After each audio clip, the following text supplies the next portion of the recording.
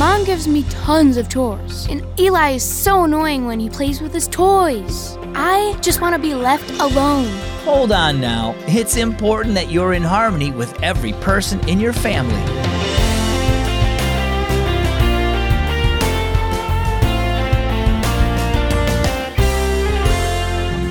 My name is Zach, and you're tuned in to listener-supported Keys for Kids.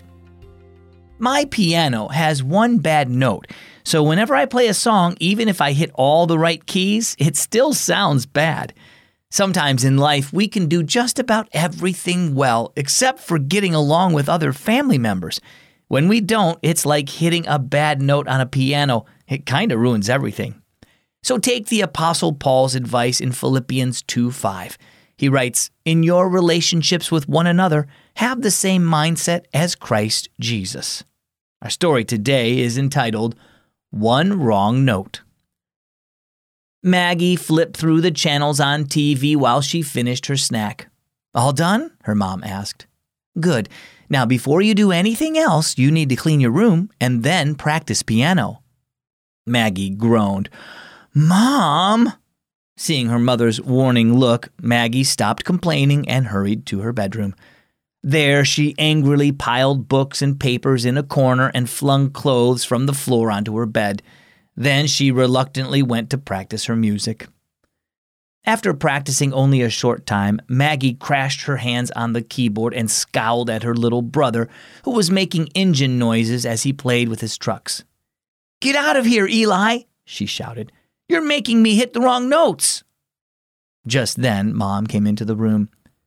"I can't get this music right with Eli in here," Maggie said. "It sounds awful." "You've been hitting just one wrong note, and it's one that's repeated often." Mom sat down and played several chords. She showed Maggie which note she had been missing. One wrong note in a chord causes discord, a lack of harmony. She looked at Maggie. And one member of a family out of harmony with the other members causes discord in a home. Maggie stared down at the piano in silence, avoiding her mother's eyes.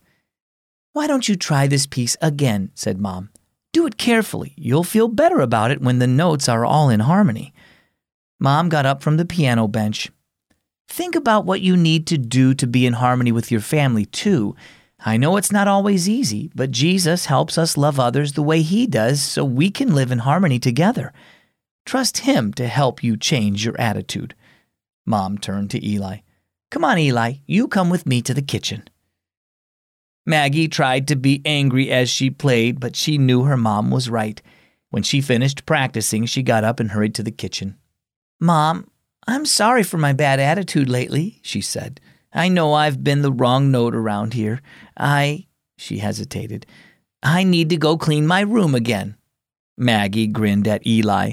"You can bring your trucks and come along if you like." So how about you? Are you in harmony with your family? Or are your words and actions off key?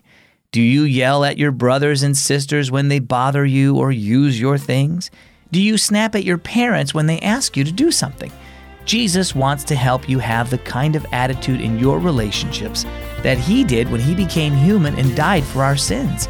Trust Him to help you be in harmony with others. Our key verse is Philippians 2:5. In your relationships with one another, have the same mindset of Christ Jesus. And our key thought, be in harmony with your family. Have you heard of the Red Rock Mysteries books?